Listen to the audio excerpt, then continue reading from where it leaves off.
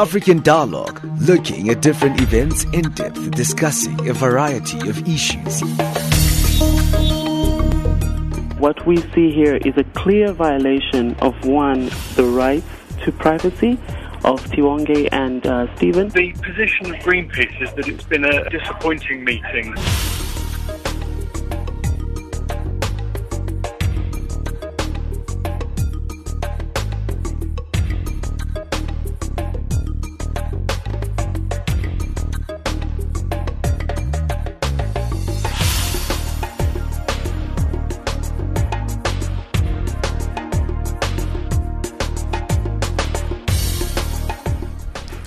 Well, thank you for joining us right here on Channel Africa, the voice of the African Renaissance. You're listening to us on Channel 802 on DSTV on the frequency 9625 kilohertz on the 31-meter band to Southern Africa. That's our shortwave service. Well, today on our program, we preview the upcoming CITES 17th conference that will be taking place in South Africa, Johannesburg, from the 24th of September through to the 5th of October. CITES is really looking at international trade in endangered species of wild fauna and flora. So we'll be looking at that. Let's get our news quickly from Ann Musa before we get into the topic.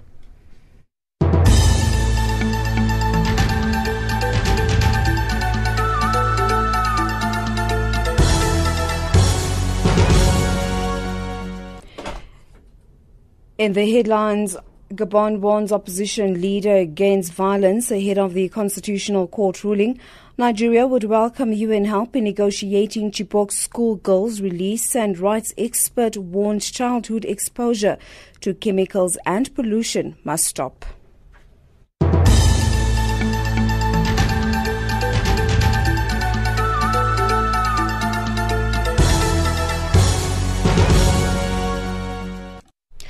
A very good morning to you. I'm Ann Musa. Government officials in Gabon have warned opposition leader Jean Ping that he risks arrest if unrest resumes when the Constitutional Court rules on his challenge to last month's presidential election outcome. The Central African government says 6 people died in riots that erupted this month when results from the election handed victory to incumbent President Ali Bongo. Ping, a former African Union Commission chief, says as many as 100 people were killed in the violence, and he filed a request for a recount alleging fraud in one of Bongo's strongholds. Nigerian President Muhammadu Buhari says Nigeria would welcome United Nations representatives as intermediaries in any talks with Boko Haram on the release of about 200 schoolgirls kidnapped from the northeastern village of Chibok in 2014. Buhari was addressing the UN Secretary-General Ban Ki-moon at a meeting on the sidelines of the annual UN General Assembly in New York.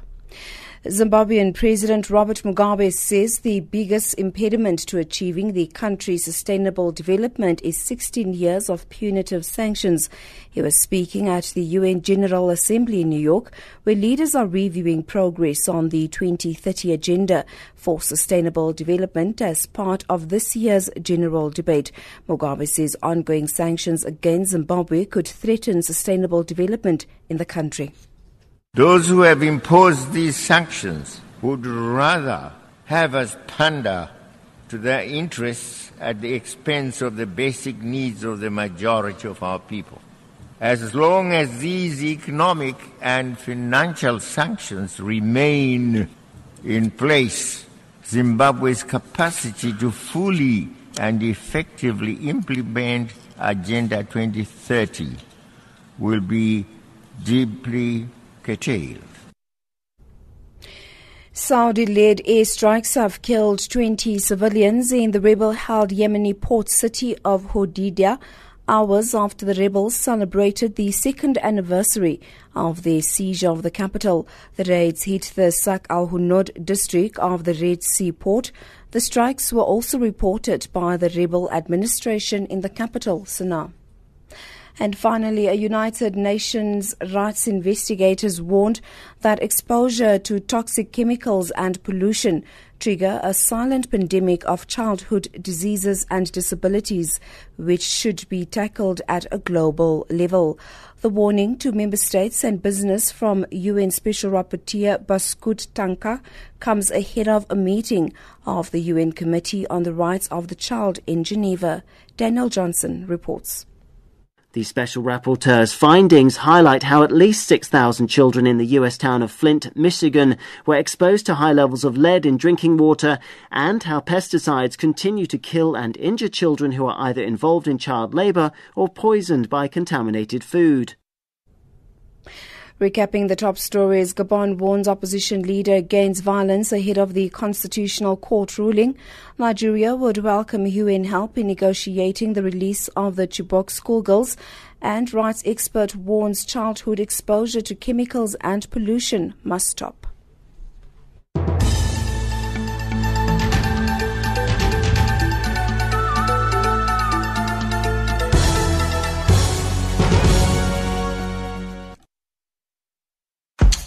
From the 15th of August, join Channel Africa at 900 Central African Time from Monday to Thursday every week for the book reading.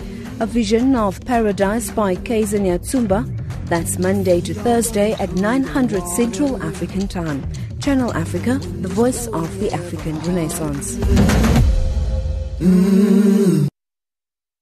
You are listening to Channel Africa, the voice of the African Renaissance. Thank you for joining us right here on our frequency 9625 kilohertz on the 31-meter band to Southern Africa.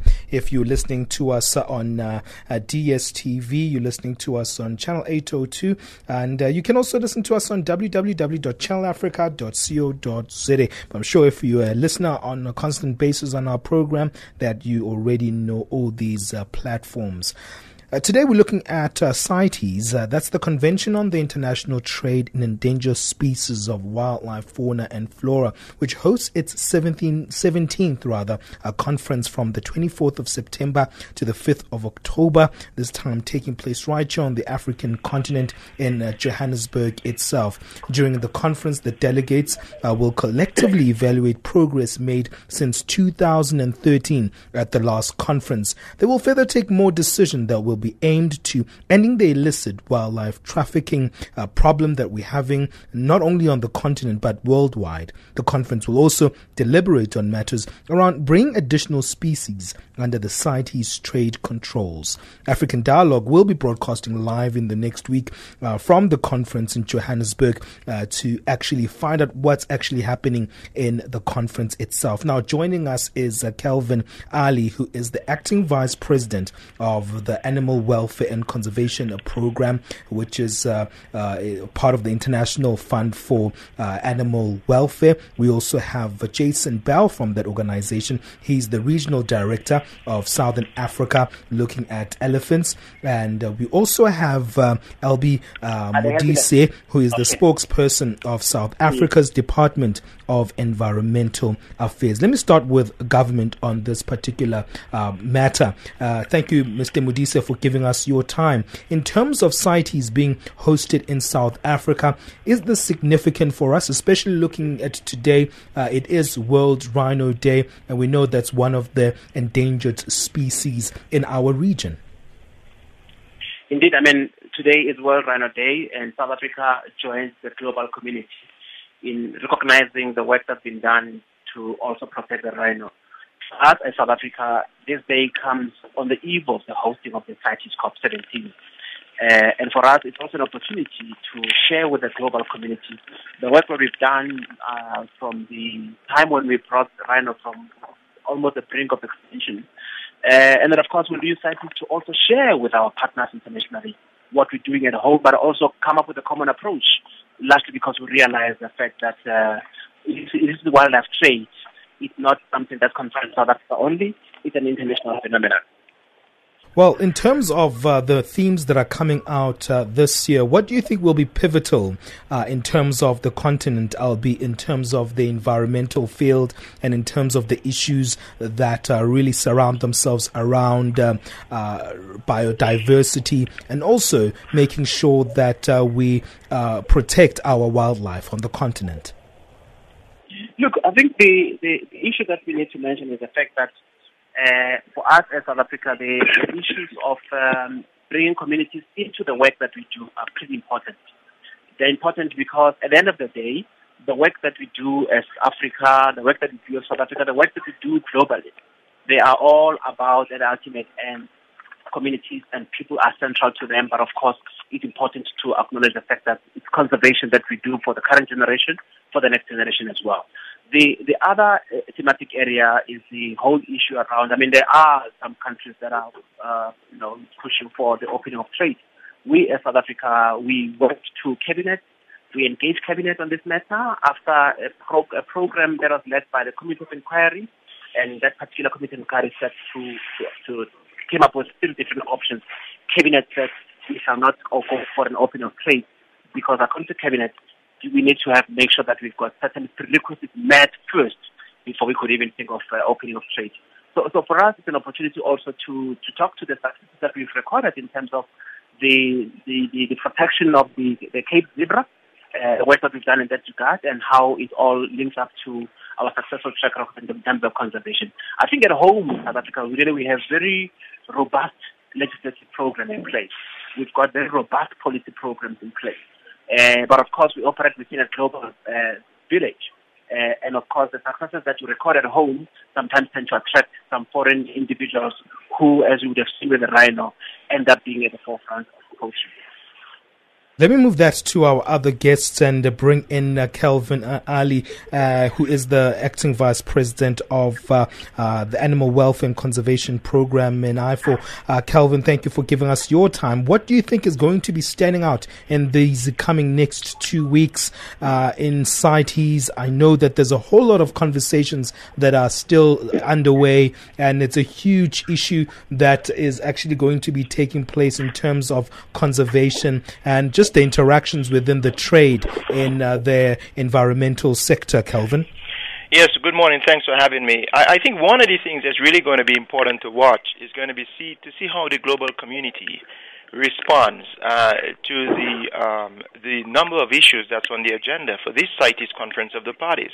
I think, from all reports, this meeting is going to be one of the largest meeting ever, not in terms of only attendance, by the number of international governments or parties to the convention, but also the number of species on the agenda. There are a number of species of both plants and animals for which stronger protection measures are being put forward. So it's going to be interesting to see where the global community comes forward in terms of how they respond to the requests by some key member countries seeking added protections for high-value species in trade.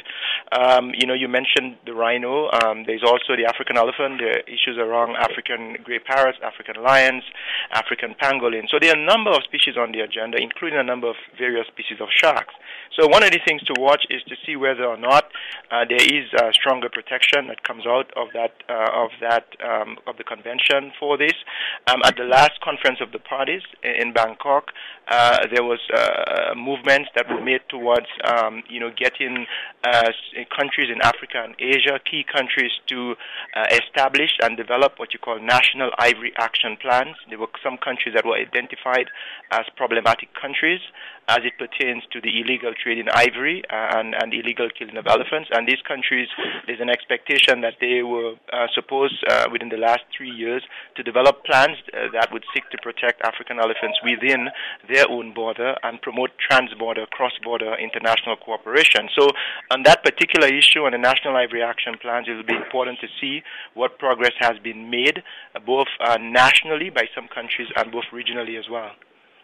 Well, let me move that to the chief of the Legal and Compliance Unit at the CITES Secretariat, that's Juan Carlos Vasquez. Juan, thank you for giving us your time. For you, what is actually going to be the main theme this year around? We're looking ahead before the conference itself and the convention itself. This is a big year for the conference because so many conversations will be put on the table. Your thoughts around what we can expect, Juan? Thank you, Benjamin. This is the largest ever meeting of its kind that will consider 62 proposals to change CITES trade controls affecting close to 500 species. So that change trade controls affect the African elephant, the white rhinoceros, lions, pumas, pangolins, 2 species of sharks, rays, vicuñas, crocodiles. So you have 500 species that will be affected by the decisions made at this meeting here in South Africa. And in terms of the talking points, Juan, what do you think will be the main talking points?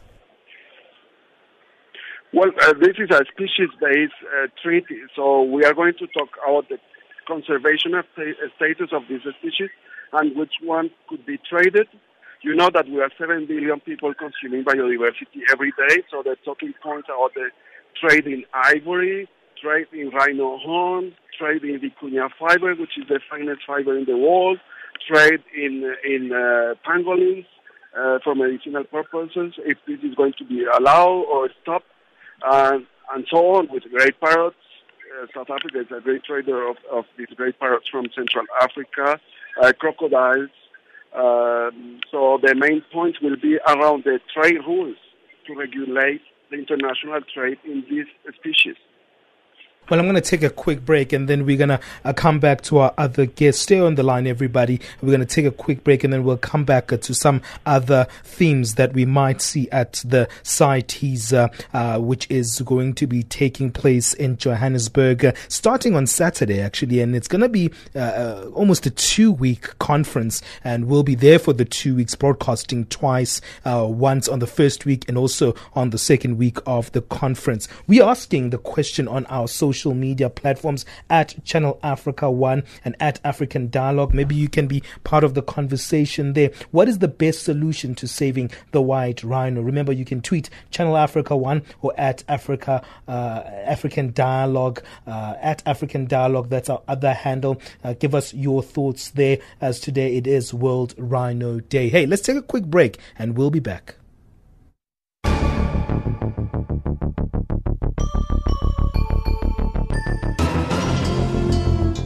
We have great news for you. Channel Africa has gone mobile.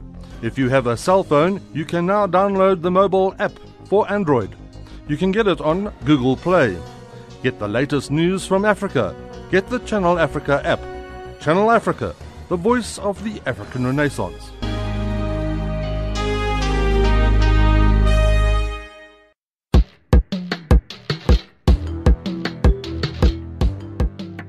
Good news for listeners in America. You can now listen to Channel Africa by phoning 605-447-1711.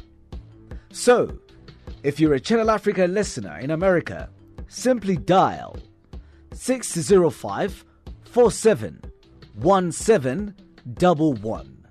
Channel Africa, the voice of the African Renaissance.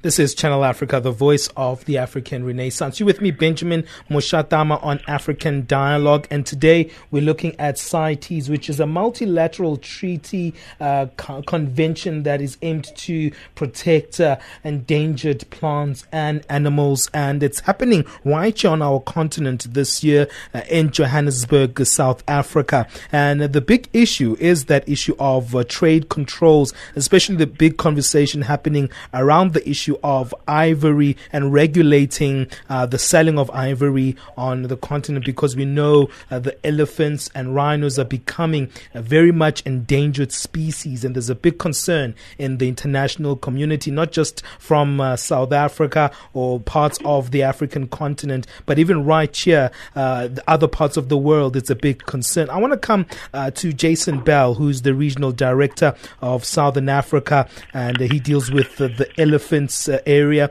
and he's part of the International Fund for Animal Welfare. Jason, it's good to speak to you. Tell us a little bit about your thoughts around the issue of trade controls, especially when it comes to the very sensitive area of ivory.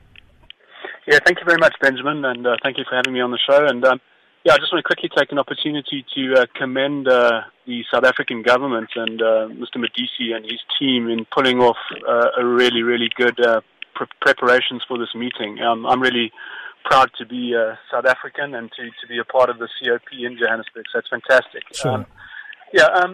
I think, again, elephants will be in the spotlight at this COP.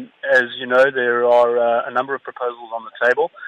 We have a proposal from a number of West and Central African elephant range states, a couple of East African elephant range states, which is looking to place elephants, the elephant populations that are currently on Appendix 2 of CITES back on Appendix 1.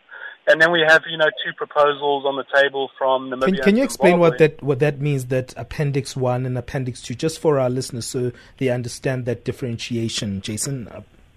Yeah, look, within the CITES regulatory framework, Appendix 1 is the highest level of protection that is afforded by the convention, and has very, very strict measures with respect to trade in CITES listed species. Appendix 2 is a lower level of protection that the convention offers, and allows trade, but under very, also regulated, within a regulated framework. So, the ivory trade ban was put in place in 1989, and we saw a partial lifting of that ban in 1997 when Namibia, Botswana, and Zimbabwe were allowed to downlist their populations, and then South Africa downlisted its population further down the line. And subsequent to that, we've had two one-off stockpile sales of ivory to Japan and to China over the years. And so again, now we're stuck at a COP where you have one side of the debate requesting that elephants receive the highest level of protection, and then you have Southern African countries, in particular Namibia and Zimbabwe in this case, asking for regulated trade in ivory, so for CITES to allow them to have regulated trade in ivory. Now, it's always a very polarized debate. It becomes highly politicized, but I think the really important thing as far as elephants are concerned at this meeting is that there are a number of other really important issues that are up for discussion, and one of them is, and Kelvin alluded to this, is this issue of the unregulated domestic markets. And so, besides the fact that there's this argument about whether if you put ivory back into the marketplace through legal means, what effect does that have on illegal trade, etc. What we do know from the data that's been presented through programs like ETIS, the Elephant Trade Information System, is that unregulated domestic markets play a huge role in fueling the illicit trade in ivory. So at this meeting, there's a good opportunity for the CITES parties to look at this issue and to make some serious decisions around closing unregulated domestic markets all around the world. So that's really important. And then there's some other really important issues as well. For example, we have this existing framework under CITES, which is the African Elephant Action Plan, which was agreed to many years ago by all African elephant range states, not only to deal with issues related to trade and to poaching and illicit trade, but also dealing with things like human-elephant conflict, how to engage communities appropriately in conservation, all that kind of stuff. And a fund was set up to help support the implementation of that plan. And I'm hoping at this particular COP there'll be a lot of attention focused on really kind of getting to grips with implementing measures that were adopted under the framework of that plan. I think this is going to be really, really important at this meeting. Thank you so much for that insight there, Jason. I want to come back to you, Albi Modisa, in terms of looking at this issue of the ivory trade. Where does the South African government, what is South Africa's government's position on this particular issue? Albi, are you there? Albi, are you there with us? the South African government subscribes to what we refer to as sustainable utilization of natural resources. Now, that effectively means that we need to utilize natural resources in such a manner that not pose the danger to the population as we have them now. The fact that we are not going to be putting forward a proposal for trade at CITES, it does not in any way mean that we are opposed to trade. What it effectively means is that, as Cabinet had made it clear, we are not at this point ready yet to, as South Africa, put forward a proposal for trade at CITES. And in another area, so effectively, I mean, the work that we've been doing has been largely to engage widely with the pro-use group and the anti-use group. Those were efforts get towards soliciting input and buy-in from the different sector players within the environment space with a view to arrive at a very sound policy direction.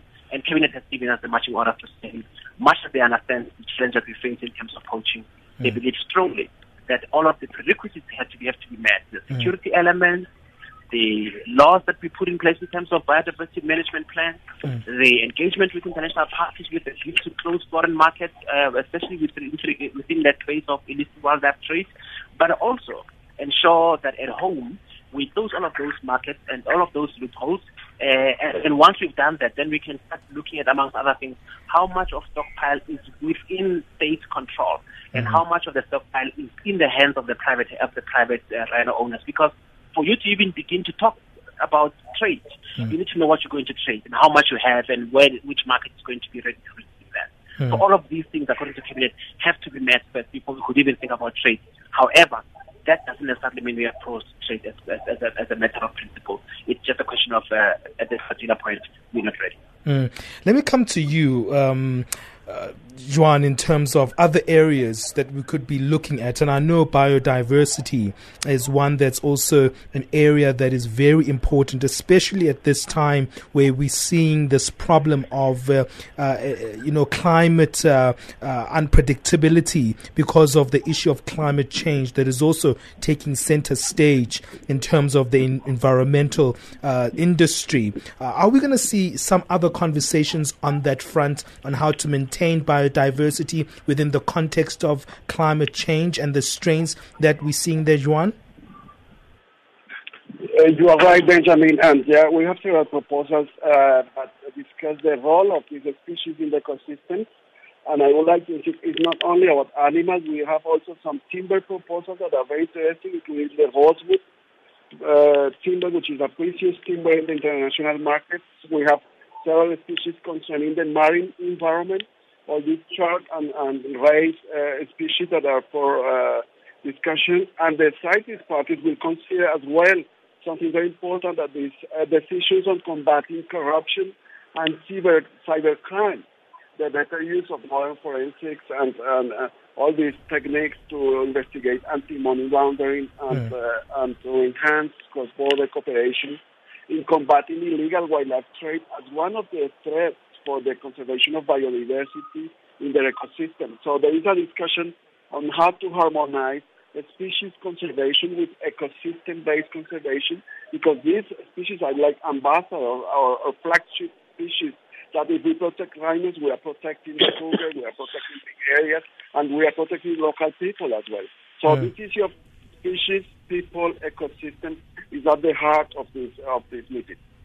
That's very interesting, that element of the whole ecosystem with the inclusion of human development, Kelvin. I'm sure that's also going to be center stage, as was highlighted when we started the program by South Africa's spokesperson of the Department of Environmental Affairs in the country, saying that the integration of communities around national parks and also private animal parks, so also these fauna and flora parks, is something that's also becoming very much center stage on how we actually move forward with the conservation mandate. Your thoughts around that?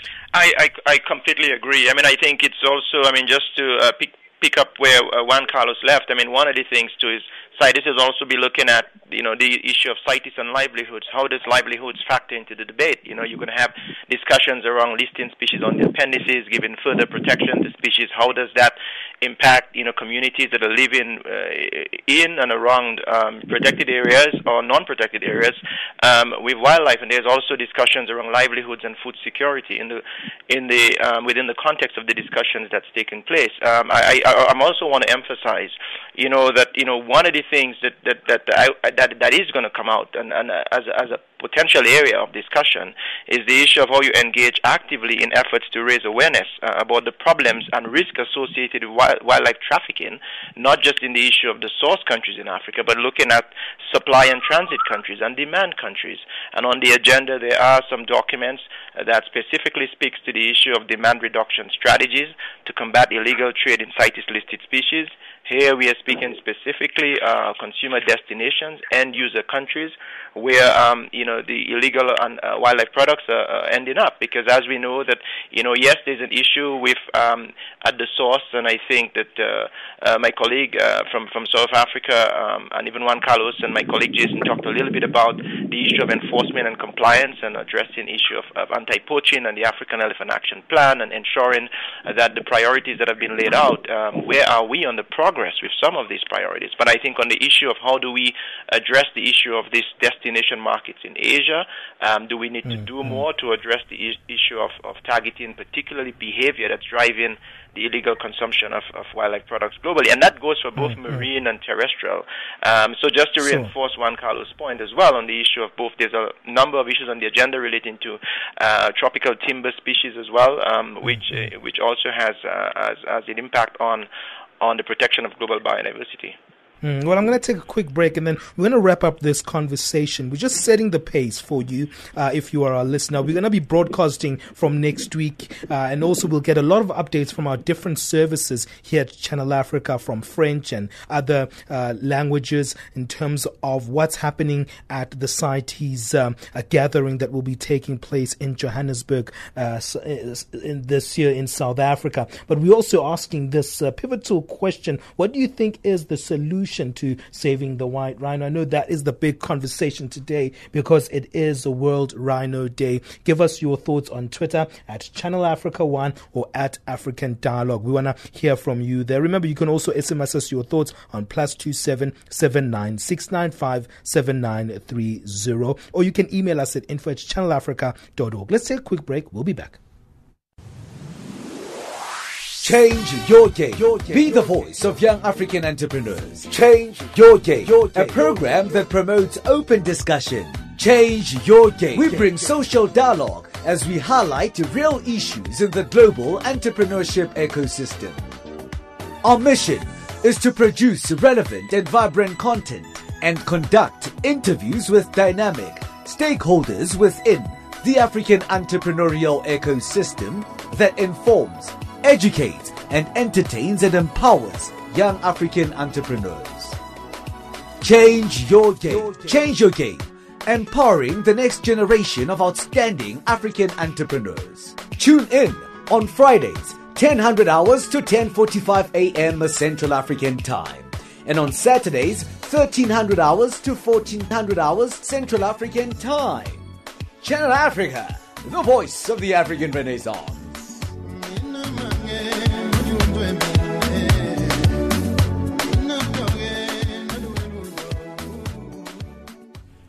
You are listening to Channel Africa. This is African Dialogue with me, Benjamin Mushatama. African Dialogue, where we bring you the big conversations taking place on the continent of Africa. From Monday to Thursday, we connect you with experts and discuss some of the pivotal issues. And then yesterday and today we were looking at environmental issues just because of just the momentum of things building up to the CITES gathering, which is taking place in Johannesburg. If you're just joining us, on the line we've got Kelvin Alie, who is an acting vice president of Animal Welfare and Conservation Program at the International Fund for Animal Welfare. We've got Jason Bell, Region Director of Southern Africa for Elephants at the International Fund of of Animal Welfare as well. We've got Albi Modisa, who is South Africa's spokesperson for the Department of Environmental Affairs. Juan Vasquez is the Chief of Legal and Compliance Unit at the CITES Secretariat. And just moving in terms of the conversation we were having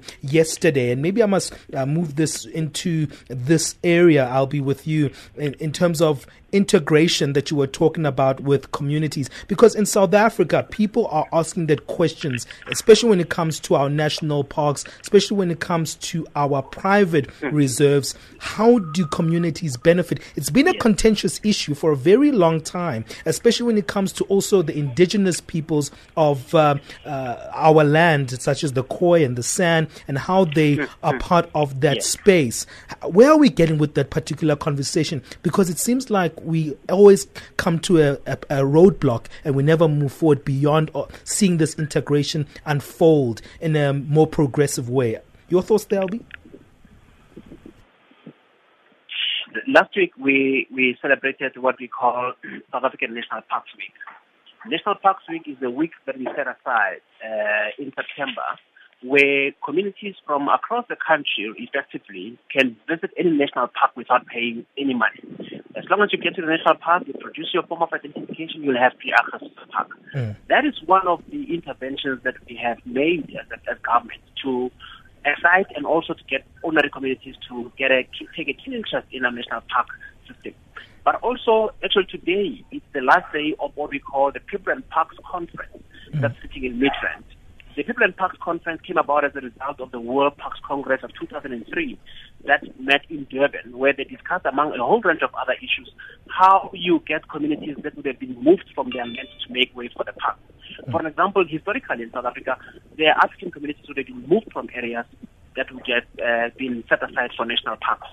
Now, post-94, in line with the new dispensation, the question that we asked ourselves was, how do we get ordinary communities to move to get a stake in the parks? Are you going to give the land back, or are you going to allow them to arrive into what you will refer to as a core management framework? So that they begin to form part of the core management arrangements in those national parks, while at the same time the parks continue to exist as they are. Albi, how's that conversation going, especially the issue of co-management, because that's very interesting, and most of people have been kind of pro co-management of communities and the management of the parks. How's that conversation moving forward, Albi? Look, it's working out very well. I mean, earlier this year, President Jacob Zuma visited the Kruger National Park, where communities adjacent to those parks that would have made some claims into areas of the Kruger National Park, where they were given some checks as part of the ongoing commercial or agreements with those communities. So the trick is to ensure that at all times, communities that are either living adjacent to the parks or communities that would have been initial owners of the land where the parks are, that they are drawn into that particular management framework. But also in terms of economic opportunities or job opportunities in the park, how do you get young people in those communities to take keen interest in, for an example, different areas of work in the national parks, whether it's around field ranger or management areas of work. So it's about integrating those communities in those parks in a way that is not just only about them observing foreign tourists coming into the parks and driving out of the parks, but then becoming an integral part in terms of the growth of the parks, but also the growth of the rural economy as well. Let me come to you, Jason Bell. I want to move to this human element as well, because that's also a very interesting area, where when we were talking about the human and element conflict areas there, I'm sure those are also contesting issues that will be part of the conversation. Yeah, no, absolutely. And I think, as Albi says, I mean, gone are the days of looking at conservation and protected area management in a vacuum. You have to engage communities. You have to engage them in a way that helps them mitigate conflict with the wildlife that they're living with, and that's a necessity. That's just what has to happen. And you also have to engage communities now on the outskirts of parks and look at things like food security, alternative livelihoods, poverty alleviation, all those types of things. So I think that now is the new trend in conservation. I think it is what we call the new age conservation, is really involving communities. But as Kelvin mentioned earlier, and I think it's important, is that we also have to look at the security of communities, because gone are the days as well of sitting in a park and just protecting the park and using the stick approach. We have to engage communities in successful enforcement programs, and I think we've seen a number of initiatives across Africa now where we see these things called community enforcement networks. We see a number of very successful game scout programs where communities are actively engaged in actually protecting resources as well. And I think this is critical. So I think we're in a new era in conservation. It's exciting. People matter, animals matter, parks matter. And I think, to Albie's point, I think South Africa is setting a really, really good example with the People in Parks program, the South African National Parks program. It's an amazing example of how to successfully engage communities in conservation programs. I'm also interested in the idea of seeing the rapid pace of industrialization that we're seeing on the continent. It's very as fast-paced as the rest of the world, but it is taking place where we're seeing industrialization encroach on environmental spaces. Juan Carlos, what are your thoughts on that theme? Because I'm sure it's going to also take center stage when it comes to international trends as well. That's right, and I will first echo what Albi, my good friend Albi Modisa, was explaining about the role of local communities that are key to any conservation strategy to succeed. The local communities play a major role on that, and they are the best guardians, but also traditional users of wildlife. And we need, when we talk about industrialization, to keep in mind what are the traditional uses of biodiversity that may be good for the development of the country, and how we can reconcile this industrialization, rapid growth that is being experienced in Africa with the conservation and with the traditional uses of biodiversity, because you also have good industries like tourism, for instance, that benefit from the existence of this wildlife. So perhaps by industrializing the country too aggressively and destroying wildlife, you will lose some of your main assets that position yourself in the global economy as a good destination country.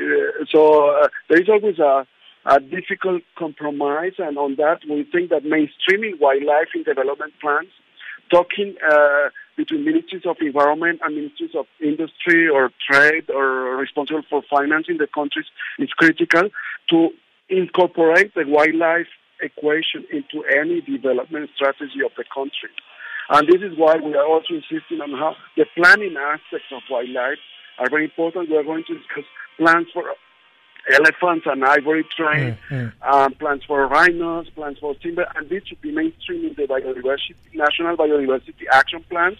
It should be part of a bigger plan of the country. So this should be part of the national strategy, not be seen in isolation or as a marginal, cute thing that we discuss outside of the strategic decisions of the country. Well, I'm going to have to wrap it up, and I'm going to ask maybe for final sentiments or maybe closing points from all of you. Let's start with you, Kelvin. Yeah, one of the things I really wanted to mention as well, we talk a lot about communities, but one of the things I think that's happening this time at the first ever at the CITES COP is empowering the next generation. There is a resolution that's on the table that talks about CITES and youth engagement, and it's pretty much being put forward by the government of South Africa and the United States.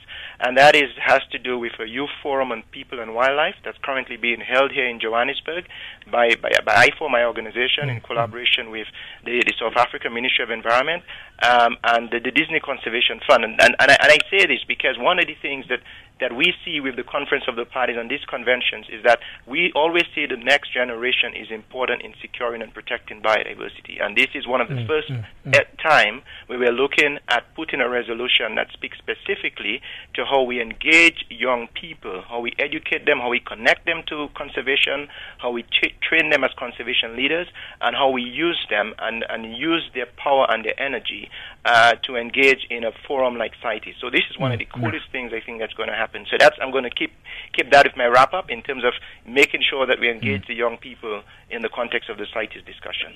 I'll be in 30 seconds. Tell us your final sentiments, your hopes. Albi, are you there? I'm not sure. I think we lost Albi there. Sorry, I lost a bit, yes. Yes, so the issue around empowering the next generation is quite an important one for us because much of it is about getting communities involved we need to begin to also get young people into conservation space, because at the ultimate end, they will be handing over the world to the next generation, and they should be the ones ready to take over when we are ready to hand over to them. So it's an important element. So the role of communities, the role of young people, but also how they get involved in anti-poaching activities in the national parks and the privately owned parks, the provincial parks, and just effectively being part of, being at the forefront of conservation efforts in South Africa. Let me give Juan a final sentiment, and then I'll come to you, Jason. Juan? Thank you, Benjamin. I think this is at least one of the most critical meetings of the treaty in the 43 years of history of the convention. So the decisions made here will have an impact for the next 10, 15 years. What we are going to decide on elephants, rhinos, timber, trucks will have a long-term impact. And I agree that the engagement of and empowerment of local communities is central. The youth people as well. And also a global vision. Now we are entering into this globalization era where decisions in Kruger affect the markets in Beijing, and we need to connect the world around these decisions that will be made here in these 2 weeks. Sure. Jason? Yeah, I mean, this is home turf for CITES in South Africa, and I think it's a great opportunity for African countries to really start coming together on some of these issues. Often, like for example with elephants, the debate is highly polarized, but there are a lot of things that countries do agree on. And it would be great, we look at, for example, some of the pangolin proposals that are on the table, and we look at the various countries that are co-proponents. I mean, it's interesting. It's kind of bridging the divide between the South and the East. And so I think there's a huge opportunity for Africa to stand together in unity and look at some of the issues that are important to the continent and not only to sovereign states. Well, thank you to all our guests. Thank you for being patient with us and giving us so much insight on what we can expect from the CITES gathering. I want to also thank the spokesperson of South Africa's Department of Environmental Affairs. I think this is the longest we've stayed with a spokesperson on the program. Most of the time, they're very not available in the country. So, Albi, thank you for being one of those spokespersons who are available when we need to talk to them. Thank you for giving us your time, and to the rest of our guests. Thank you. Thank you very much. That's how we wrap it up. Thank you. It takes us to 11:45 Central African time. Wisani Matebula is coming in. He's got a slick, clean shirt today, and he's looking very fly. And he's going to give us our business news. I thought he was the businessman walking in, but let's get our update there.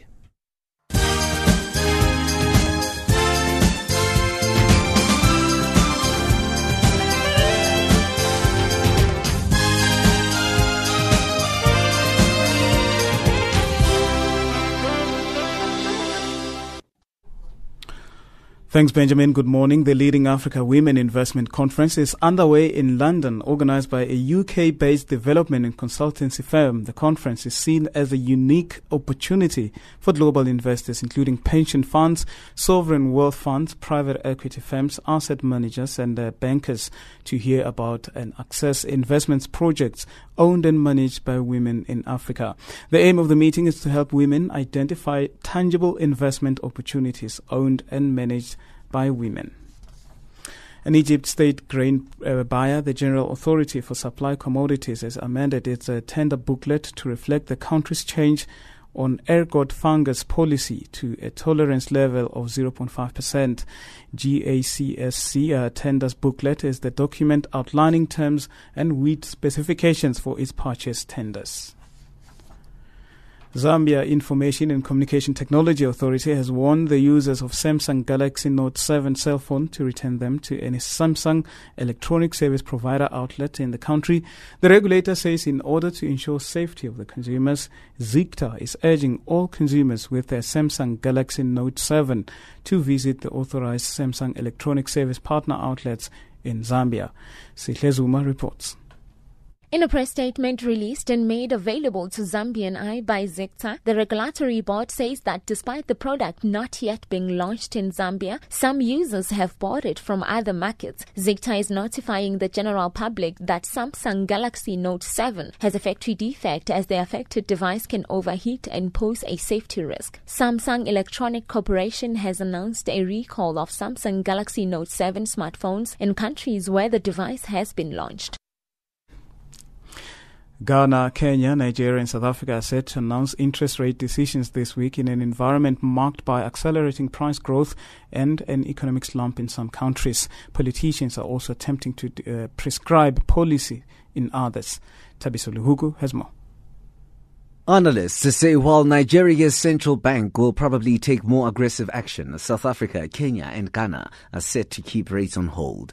The contrasting approaches underscore the difficult policy choices of facing African central banks as a slump in commodity prices and sluggish global demand continue to weigh on raw material exporters like South Africa and Nigeria as the continent's two largest economies. Tabiso Luhugu for Channel Africa.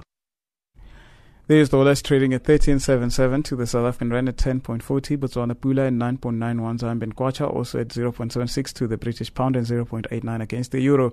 Commodities: gold $1,332, platinum $1,052 per fine ounce, Brent crude oil at $46.46 per barrel. And that's how it's looking.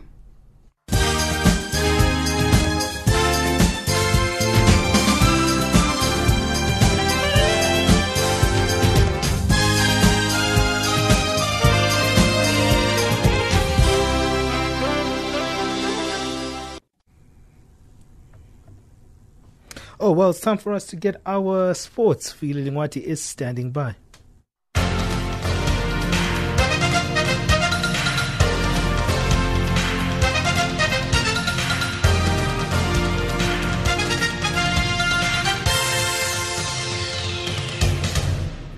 First up in our sports update, we're serving off with tennis. It is cricket news. Bizhub Highfield Lions and South Africa A all-rounder Dwayne Pretoria says he's looking forward to seeing his dream of making his Proteas one-day international debut come true should he get the nod against Ireland on Sunday. South Africa will play a once-off ODI against the Irish in preparation for their 5-match upcoming ODI series against Australia starting on the 30th of September. Pretoria says he is raring to go. Obviously, I hope I make the side. I mean, that's the first priority. And then obviously enjoying the moment, training with the guys. I mean, it's a dream come true. I've really obviously dreamt about this moment for a long time in my life. So it's happened now, and I'm really, really fortunate and blessed to be in that position. And hopefully I can make the most of it. Pretorius, who will be welcomed by a number of current and former teammates in the Proteas setup, says he believes that he will play in his favour as he aims to find his feet quickly in the side. Definitely, it's a great opportunity. And what's nice about that whole situation is I'm going in the squad now, and luckily I know a few guys. If you go into a squad and you know no one and it's just you, I think it's a bit daunting. But I know Maury is going to be there. I know Tsemba is going to be there. Cage, I've played with him. Mackie, the batting coach. What's nice about it is there will be some familiar faces. And what's nice about it as well, when I was at SAA now, I roomed with David Miller. Learned a lot from him. I mean, I was a month his roommate, so we chatted a lot about the game. He's going to be there. So I'm really looking forward to it, and there's some familiar faces for me to chat to and see what the whole vibe is about. But from what I heard, I mean, South Africa's vibe and the atmosphere there is also amazing. So I'm really looking forward to it. So I think it's going to be awesome.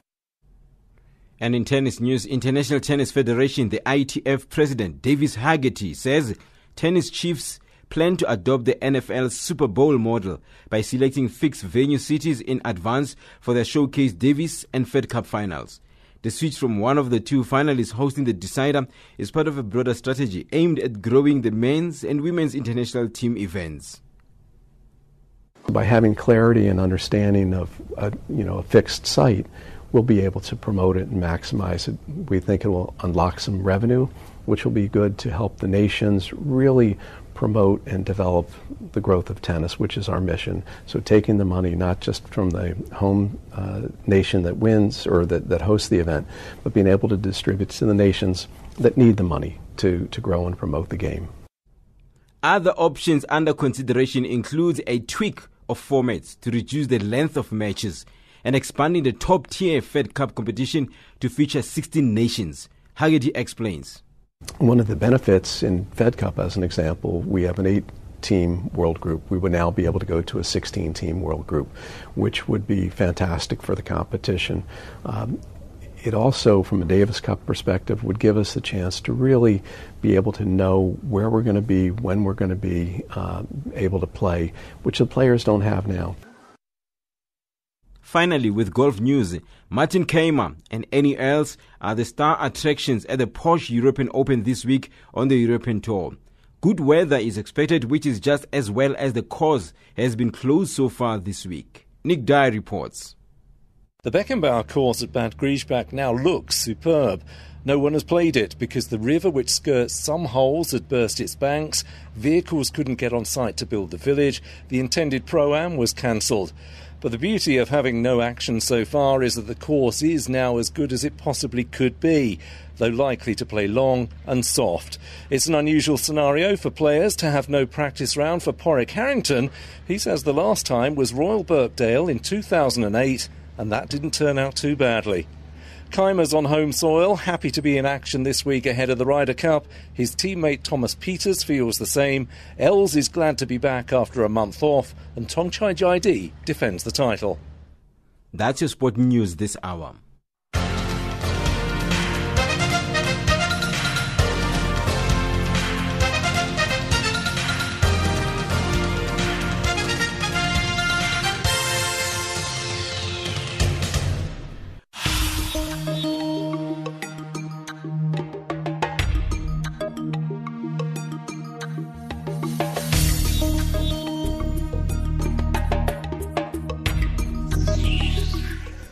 Well, that's how we wrap it up. I think we're just giving you a breakdown of some of the issues that will be pivotal.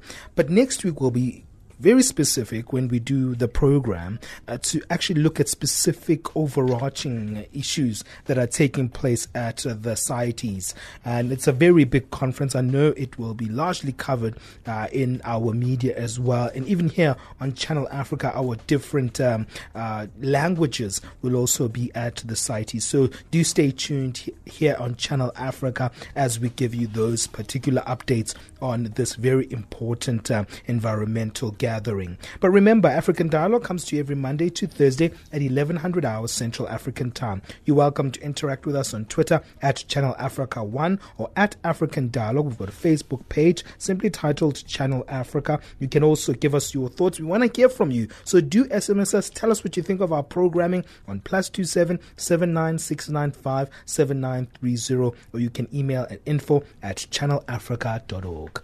But for me, Benjamin Mushatama, until next time, God bless.